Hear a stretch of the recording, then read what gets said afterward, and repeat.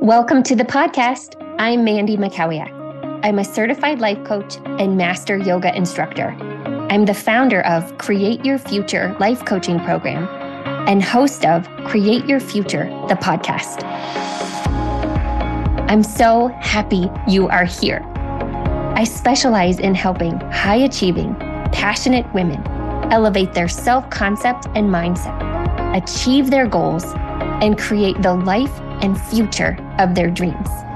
Be sure to visit mandymakowiaklifecoach.com. Welcome to the podcast. Let's dive in. Hi, everyone. Welcome to episode 29, Parenting That Feels Good. As a mama of two, today's episode is inspired by the last decade of my learning and growing in parenting. I'll be sharing several ideas and practices today that I'm hopeful will bring you something new, useful, and will strengthen your confidence as a parent and strengthen your relationship with your babies. Let's dive right in with idea number 1. Start the day over. This is a delightful concept you can use when you want to create an environment of forgiveness, a fresh perspective, or a fresh mood, and a new start to anything you are doing. I found this idea from a YouTube video years ago with an interview or a conversation between Gabby Bernstein and Elena Brower. This is a practice Elena shared that she uses in her relationship with her son. I found it to be completely beautiful, and I have used it so much in my relationship with my kids. We start the day over as many times as needed. Number 2, seek first to understand. This is about taking a breath or just a beat to understand the whole situation or experience we or our kids are having. I think sometimes this pause can mean the difference between responding and reacting. This step is also being mindful of what our babies are going through, whether it's a developmental phase, challenges or stresses of all kinds, or even just being tired or hungry. This can really impact how they are showing up in the moment or in the season. Number 3, let go of perfect. Perfection in parenting, well, in anything, is a myth. There are no perfect parents and there are no perfect kids. What seeking perfection can look like is us thinking we should be a certain way, or our kids should be a certain way, or even that our relationship and lives should be a certain way. When we think this way, I am including myself here for sure. We entirely miss each other. We miss being together where we are and the beautiful life we have together right now, today. We miss the season and the gifts within it. We get to take our gifts back and really be with our babies when we can let go of perfect. Number 4, stay in your lane. This is about us setting ourselves free of judgments. This is the judgment of others and even us judging our own selves. We can set ourselves free of judgment, labels, comparisons of all kinds. Parenting is a unique experience, and it is unique for all of us, and even differs between our relationship with each kid if we have more than one. This is a sacred relationship, and it deserves to be treated with love and respect. We can love and respect ourselves more when we leave comparison to who we were as parents yesterday. Number 5, kids cannot give what their brains do not have.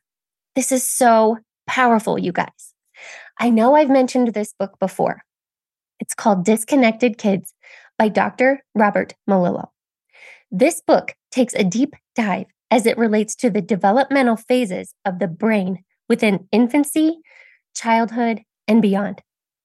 The idea of how kids can't give what their brains do not have can set so many of us free of so much unnecessary pain. The development process is so complex, And it does impact phases and seasons of our child's lives, ongoing for years. As it relates to all of us here, I think the ability to meet our kids where they are is so powerful. We can set ourselves free of expecting more of our kids than what they can give right now. And we can set ourselves free of thinking we are doing it wrong when these expectations aren't met. They are possibly arbitrary or even unattainable expectations, often fueled by comparison. Everyone is growing and developing within this complexity at their own pace. We can strengthen our relationship with ourselves and with our kids with this kind of awareness and information. Number 6, your dreams and goals elevate your kids. Stepping forward and moving toward your goals and dreams is life-giving. I think it's one of the highest forms of self-care and self-love. I remember precisely the time in my life when I really learned this in my heart. As a new mom, and for years, I would pour every spare minute into my babies. I had a corporate career then and would commute or travel.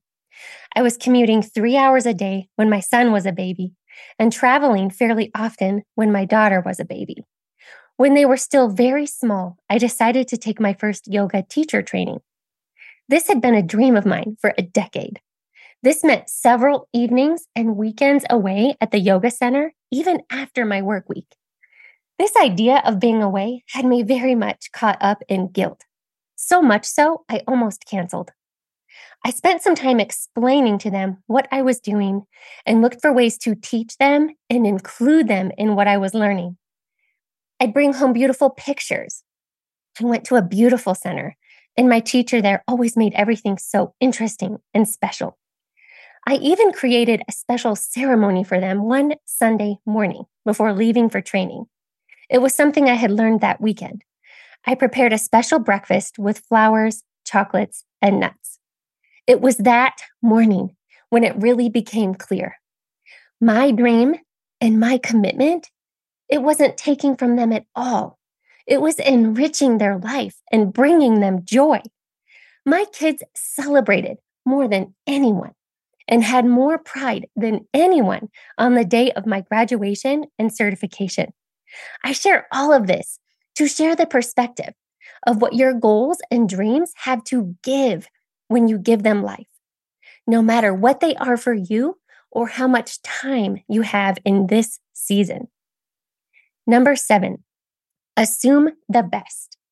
This is taking that powerful pause we talked about earlier and giving yourself just a beat to cultivate a positive assumption. This is assuming the best in your kids and in your parenting. This is you thinking and knowing that you are doing better than you think you are in this moment. I believe that to be true for you. Assuming the best actually gives life to your kids' inherent goodness. Assuming the best is also knowing with your whole heart that this life is good. It has a way of sorting things out for us. And the future for our kids is absolutely bright. Number 8, trust your heart and intuition. Trusting your heart and intuition is a superpower as a parent and in life. This is not only experiencing the feelings and the wisdom of the heart, but also really trusting it and acting upon it. Angelina Jolie speaks of intuition brilliantly. She says, when I get logical and don't trust my instincts, that's when I get in trouble. So good. Let's recap the 8 practices for parenting in a way that feels good. Number 1, start the day over. 2, seek first to understand. 3, let go of perfect. 4, stay in your lane. 5, kids cannot give what their brains do not have. Number 6, your dreams and goals elevate your kids. 7, assume the best. Lastly, number 8, trust your heart and intuition. You can choose one of these practices or even all 8. Either way is just right. and holds the power to strengthen the way you move in the world as a parent. My wish for you, my friend, is that no matter how many times you miss your vow or you miss your aim, you continue to come back to it. In the words of Rumi, even if you have broken your vow 1,000 times, come back to it. Parenting in a way that feels good is a way for you to create your future. Have a beautiful week, everyone. Who are you becoming?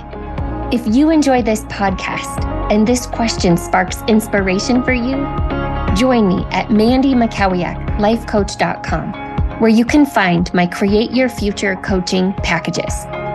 This is where we take all of this material and we apply it directly to you and your bright future. I'd love to be your coach. See you there.